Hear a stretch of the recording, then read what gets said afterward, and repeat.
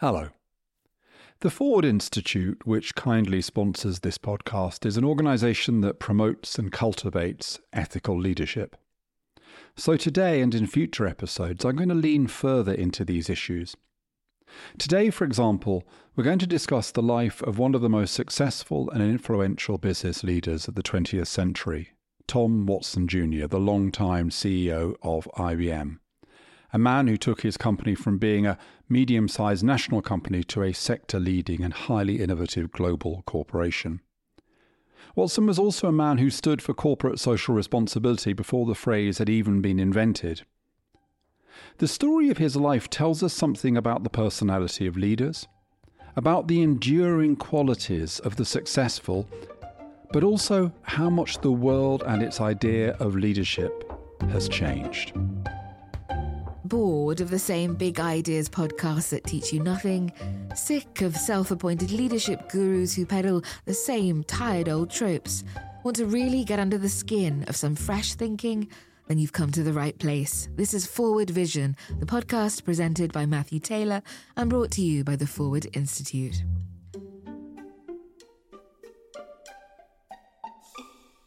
So I'm delighted to welcome Mark Wortman, co-author with Tom Watson Jr.'s grandson, Ralph Watson McAvenny, of a new book, The Greatest Capitalist Who Ever Lived, Tom Watson Jr. and the Epic Story of How IBM Created the Digital Age. Mark, welcome to the podcast. Thank you, Matthew. I'm very happy to be here. So, Mark, let's start with the book title. Now, I know it's a quote from a newspaper tribute to Watson, but I'm interested, what do you think makes this claim, the claim that he was the greatest capitalist who ever lived, what do you think makes this claim credible? You know, when you make an extraordinary claim like this, of course, it's up for debate. But there's first what he did as a businessman. He built a company that returned to shareholders far more than any company had ever done up to that time. He built a company that became, from a small or relatively small manufacturing firm, into, by 1967, the most valuable company in the world, which it remained until displaced from that throne by Microsoft in 1998. So truly an extraordinary record of accomplishment as a businessman. But then there's what those accomplishments were based on. He made the computer an everyday part of business, scientific, and eventually normal everyday life. IBM, while he led the company, created the credit card industry, the automated banking industry, the airline reservation services, the backbone for the air and space defense systems for North America, and many other advances that really enabled the world we live in now. And then on top of that, he ran a company that was deeply ethical, highly principled. He said things like, everything in a business can change, but it's principles. So when you think of what makes greatness, to me, all those elements add up to him being somebody we could truly label the greatest capitalist who ever lived. And he was something of a celebrity. I mean, not on the scale of kind of Elon Musk or Steve Jobs, maybe. That's probably a more modern phenomenon. But in a world where businessmen weren't quite those kinds of high-profile figures that they are now, he was probably the most famous businessman in America, wasn't he? I think that's fair to say. There were obviously other major business figures in this period, but he was quite glamorous. He was a very handsome man, quite striking. He was a sporting man. He was a ski racer. He was a sailing racer, an ocean-going sailing racer. He flew every kind of airplane. And his family was quite close to the Kennedys. They were sort of the Kennedys of the corporate world. So the press took notice of all these different activities. And so put them in headlines that weren't just about business. And so when he, not as the head of IBM, but as a prominent private citizen, would often comment on political issues of the day, it made headlines.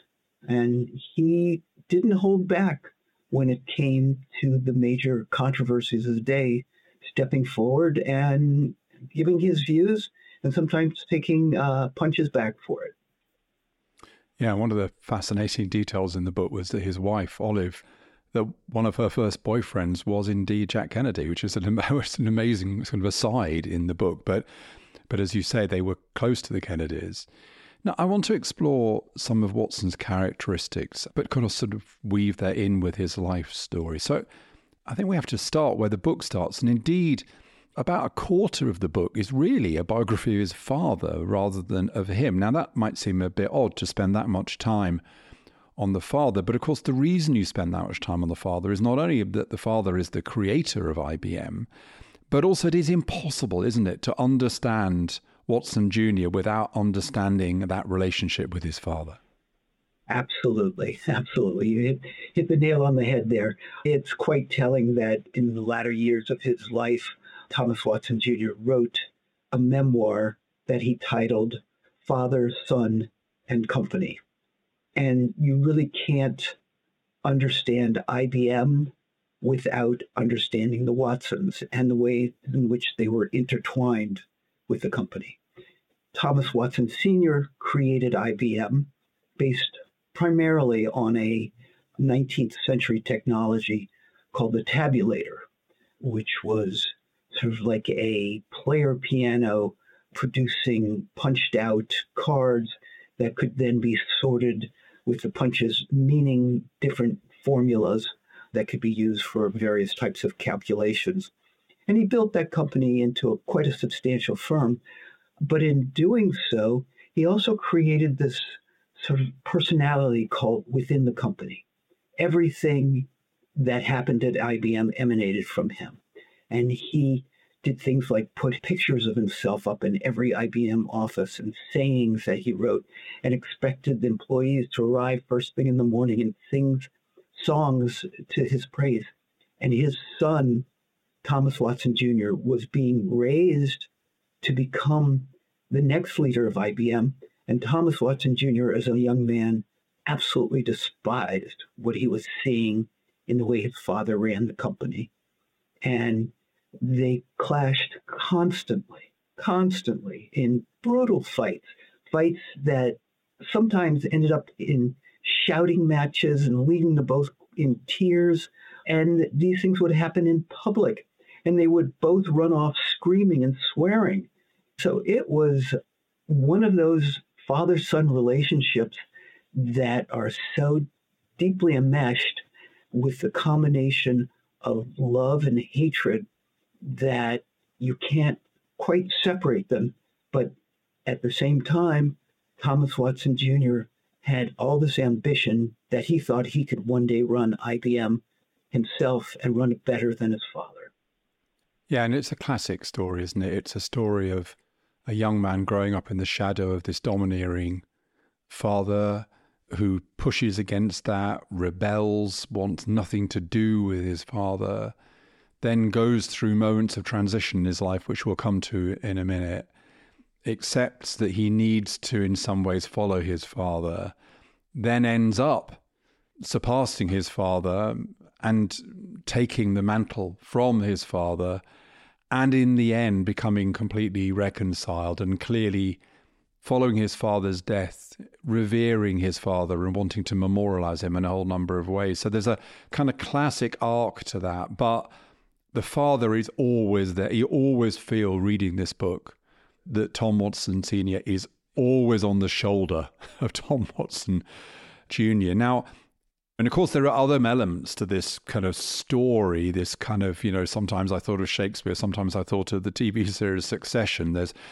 Dick, of course, or Arthur, he was known as Dick in the family, his brother, who the father seeks an accommodation between the two brothers. He aspires to Tom Jr. taking over and then passing on to his younger brother. But But in the end, for reasons we'll explore in a moment, Dick doesn't quite get there, and Tom has the incredibly difficult responsibility, I guess, of saying to his brother that he's not going to be able to follow him. Now, before we get into a bit more of that, Watson, as you've already intimated, he was an emotionally charged person. He was someone capable of great warmth, generosity, of charisma, but also of rage, and more privately of depression. Most people revered him, they loved him, he inspired them, but he could also leave people fearful, intimidated, exhausted. Now, I kind of suspect, Mark, that now that kind of volatility in a leader would probably be frowned on. As I read the book, I was thinking to myself, well, to what extent would Tom Watson Jr. today thrive? And I think in one way that kind of volatility is probably not so acceptable in today's corporate environment. I think you're right that the kind of anger boiled over into rage, the willingness he had to intimidate people and to force them constantly to be on their toes when near him, that sort of thing probably wouldn't work as well in the modern workplace. Of course, somebody like Elon Musk, who has managed to become the world's richest person in building multiple companies, you could say that he has some of the, well, not just some, a lot of that same level of volatility and anger and willingness to cut people to the bone. Except Watson coupled it with an awareness of his own failings. He was willing, when he made a mistake, to own up to it. And then on top of that, he wanted people around him who could stand up to him. His leadership, he knew, depended on honest evaluations of what was going on within the company. IBM was growing by leaps and bounds. He had to know what was going on, and he had to trust, because he was decentralizing decision-making that his father had kept entirely centralized, that he was getting honest feedback about the company and what it was facing. So the people he surrounded himself with, he said he deliberately sought out people with sharp elbows who could stand up to him and also let him know what the truth was. So you really have to take all of this together to understand his leadership style, his sense of awareness, so that he could basically see over the hill. And as he kept the ship of the company, and being a yachtsman, a sailor, he often thought of himself as a skipper, to be able to see over the horizon, to see where the storms were coming, and to see how to catch the wind in the company's sails. Yes, and that's something, Mark, that the book gets across, I think is quite poignant in a sense, is that the fact that he suffers from depression and the fact that he is so volatile is connected also to this very attractive quality of him being a reflective person, aware of his own limitations, willing, in a way that I think would have been quite unusual for powerful men at that time, to own up to his own kind of vulnerabilities in a sense. And it's also really interesting to flip towards the end of the story, actually, that his commitment to having the best people around him, even if those people were challenging people, ultimately leads to the kind of almost emotional tragedy that he has to choose between his brother and someone he really doesn't like very much, but who is a very effective leader, to step into his shoes. And he chooses the man he doesn't like very much.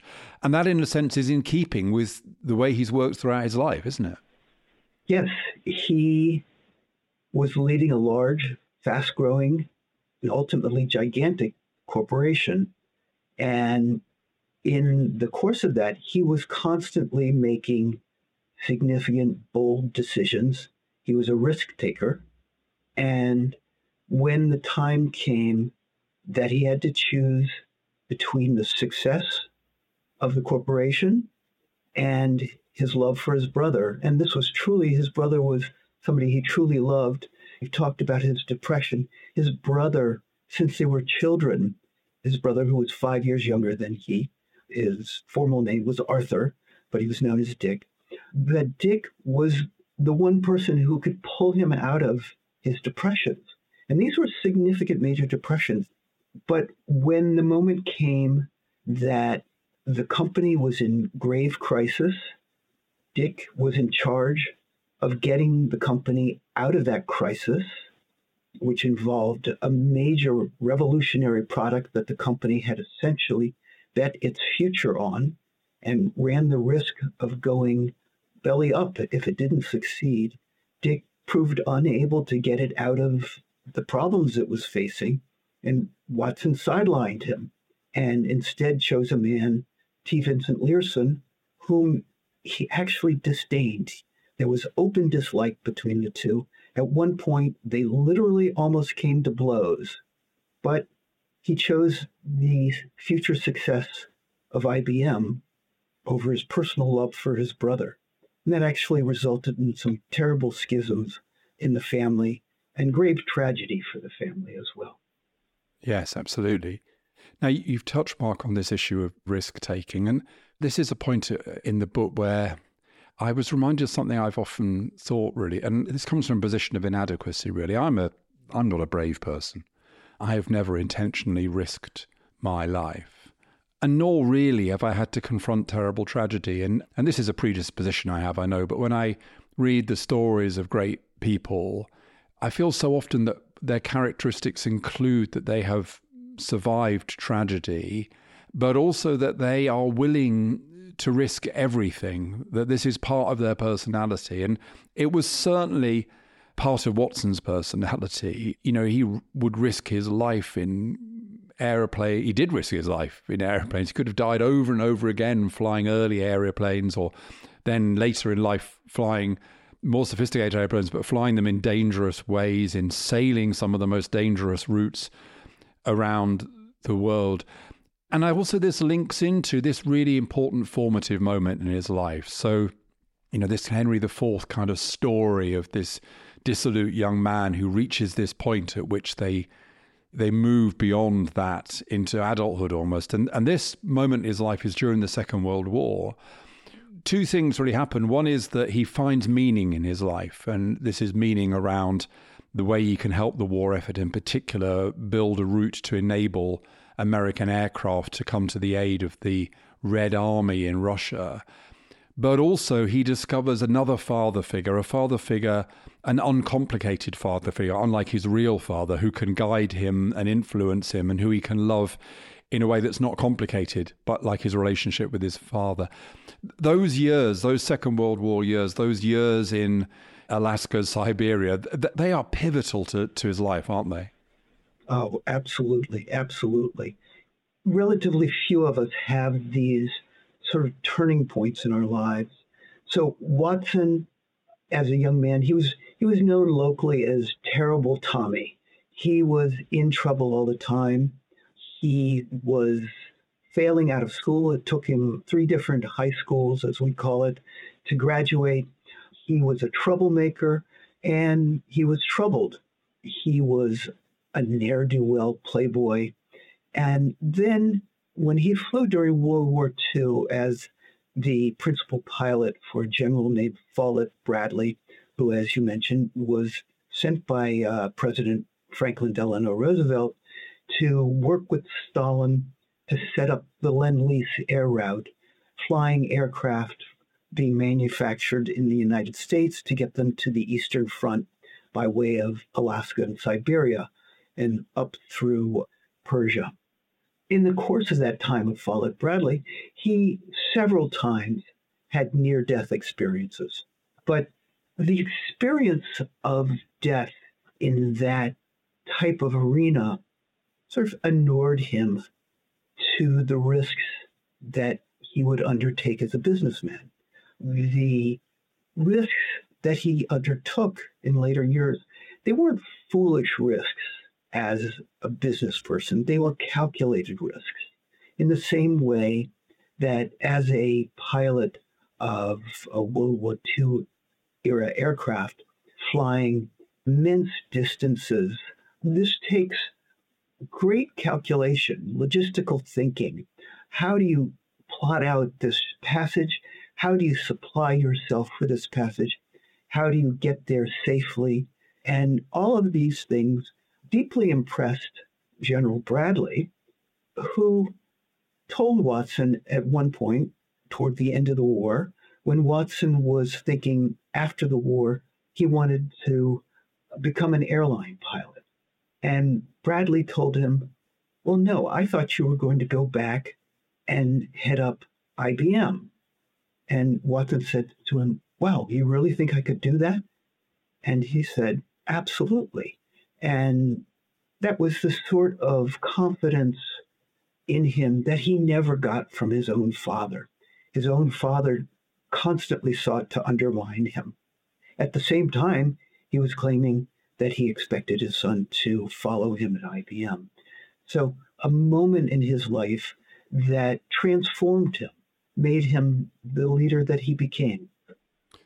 So, Mark, the book is a biography of Tom Watson Jr., but it's also in large part a biography of IBM. And indeed, in the kind of central part of the book, it's almost more about IBM than it is about Tom. And let's just talk about a couple of aspects of this kind of IBM story. So the first is, again, from the kind of perspective of 2023, there's something paradoxical about IBM, I felt, which was that on the one hand, its business model in some ways was kind of monopolistic, and even it could even, I think, be described as rent-seeking, really. It was about creating dependency, getting your customers into a position of dependency where they had to buy your products, and then exploiting that relationship to maximize profitability and to make it almost impossible for anyone else to compete. And IBM time and again gets into trouble with various federal competition authorities for its behavior. But on the other hand, it's also a company deeply committed to service, and Watson himself is deeply committed to service, and that is at the heart of IBM. And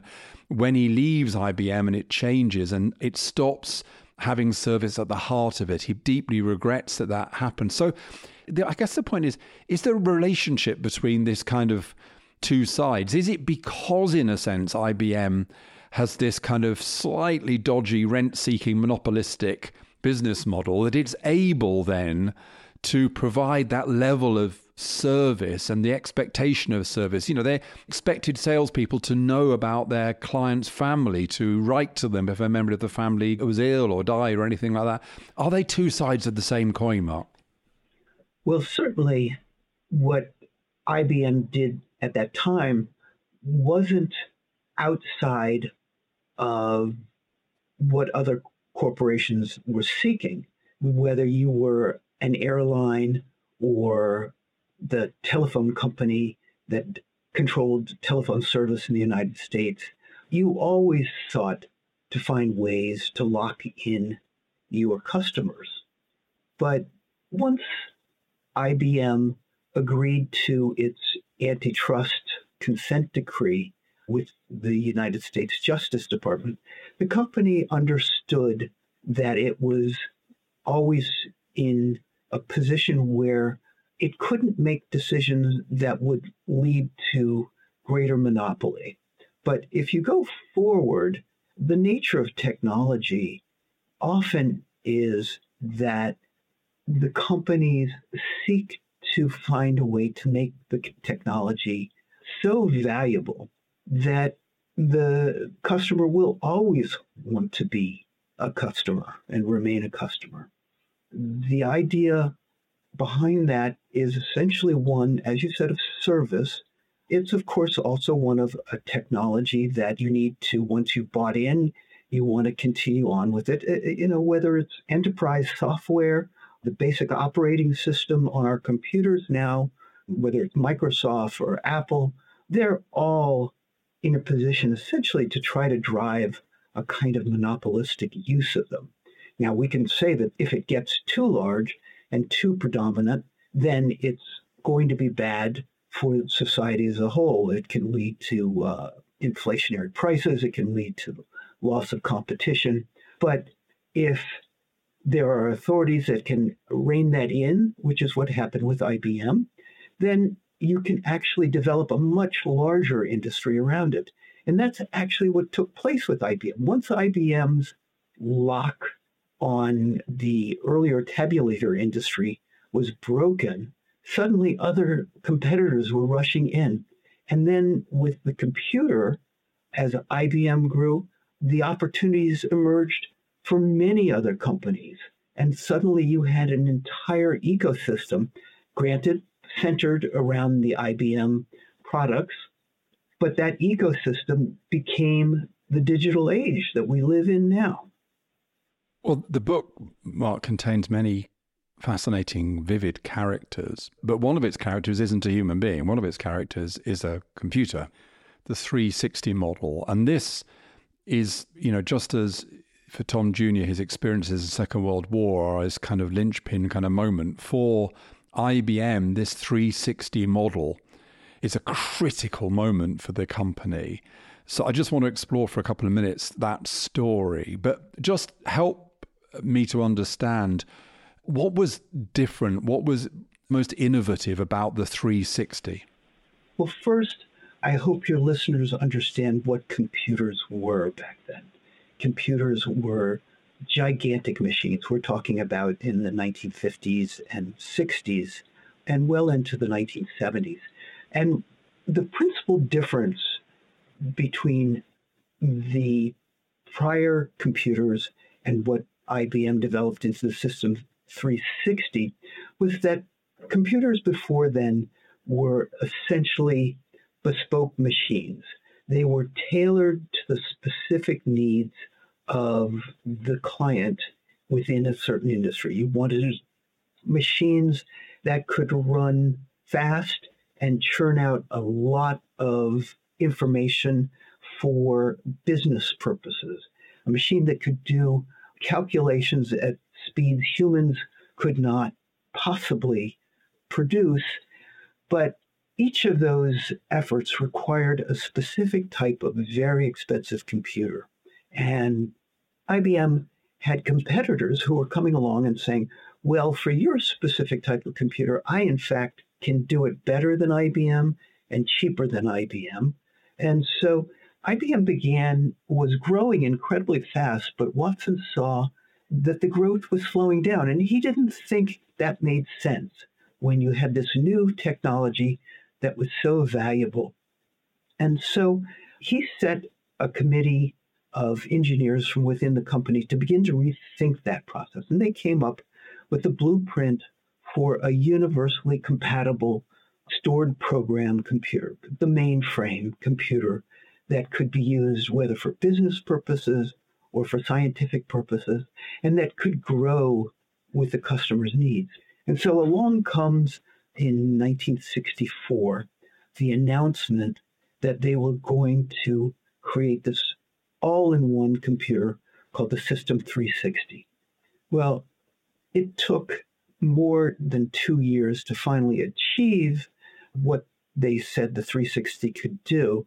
And in the interim, it set off a grave crisis within the company, which, as we discussed, led to the effective termination of Dick Watson within the company. But when it came out, it set the world on fire. It basically made the computer the indispensable tool within every corporation.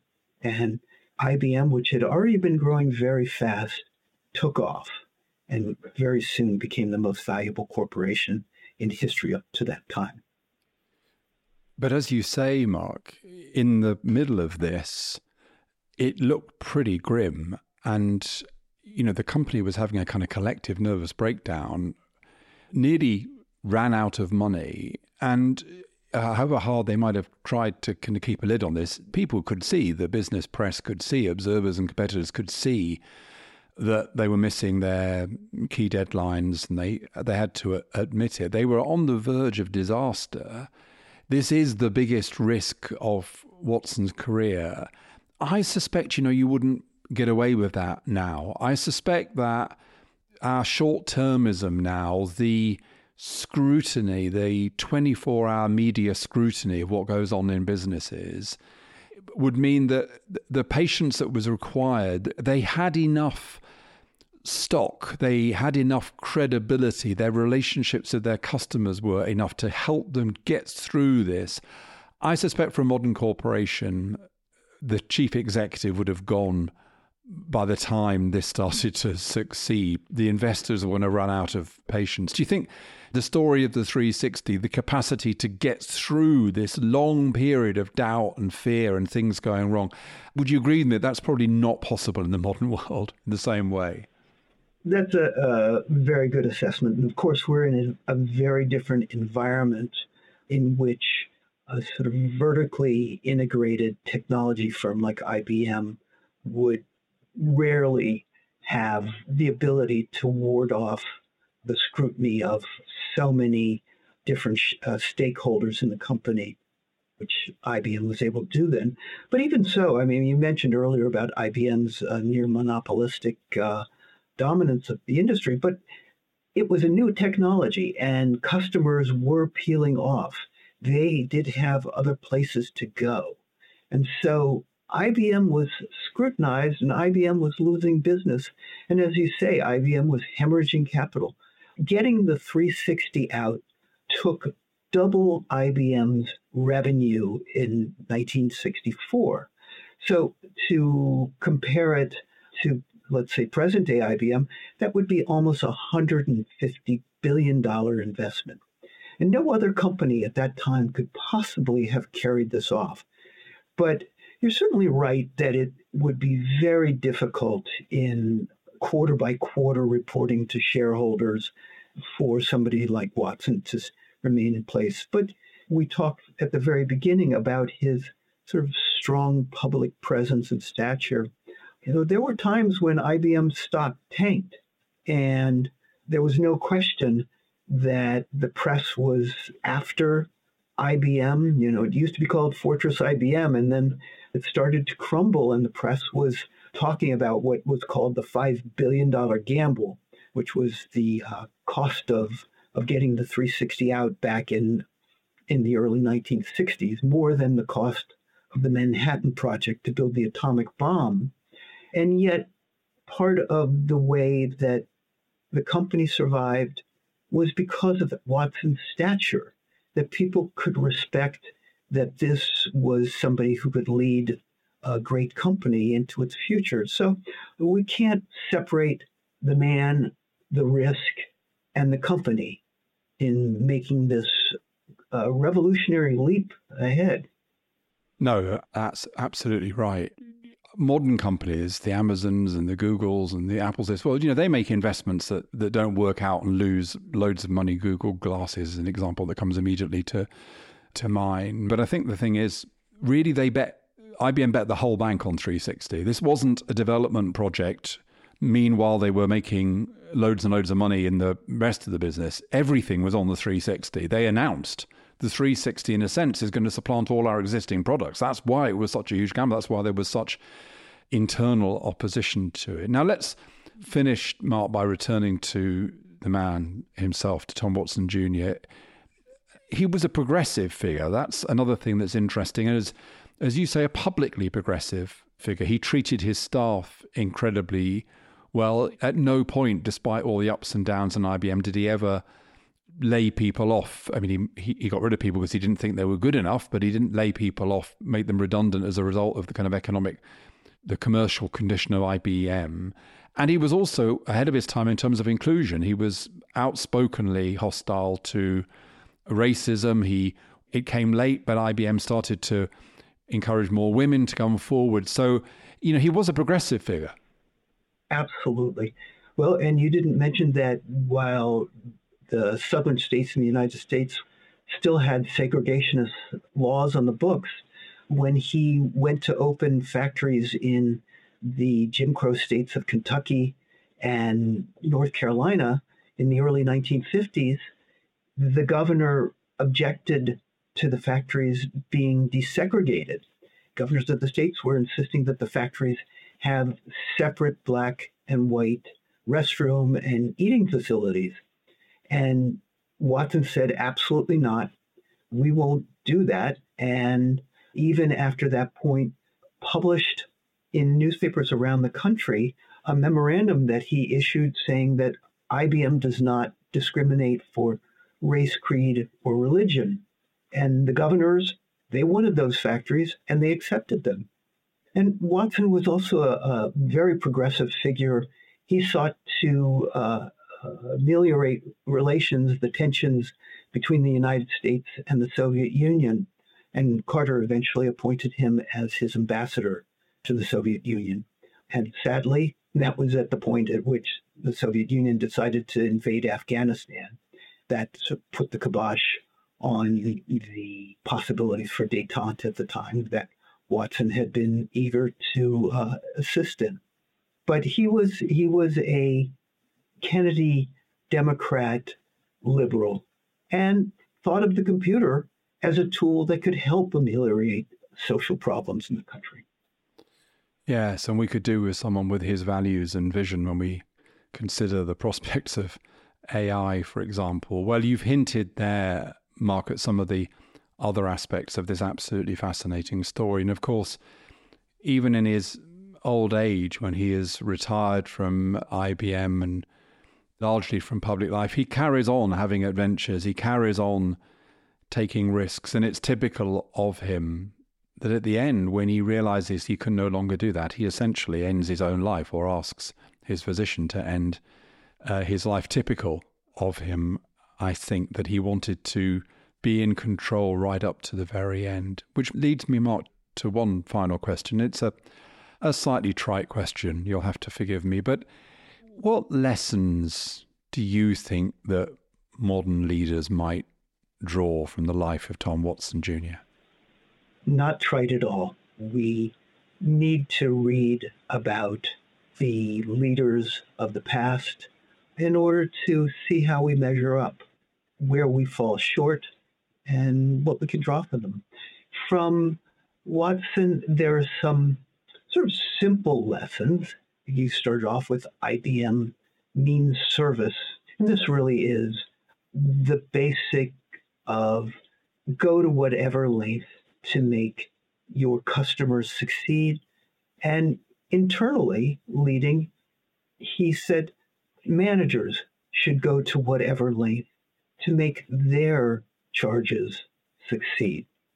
A sort of a motto that he lived by was move, always move, never lie dead in the water. If you make a mistake, you can correct it. So there was that forward urge that is essential if you're going to lead an organization. And then he also had something that came about from his relationship with his father, which was this deep fear of failure. He wanted to succeed because he wanted to prove to the old man, as he would say, that he could do it, and maybe even do it even better than his father had.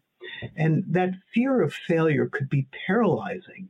But instead, in his case, it became something where he was constantly on guard, where he was looking for both the potential threat that a competitor might represent and where opportunity lay and where it was important to take risks to capture that opportunity.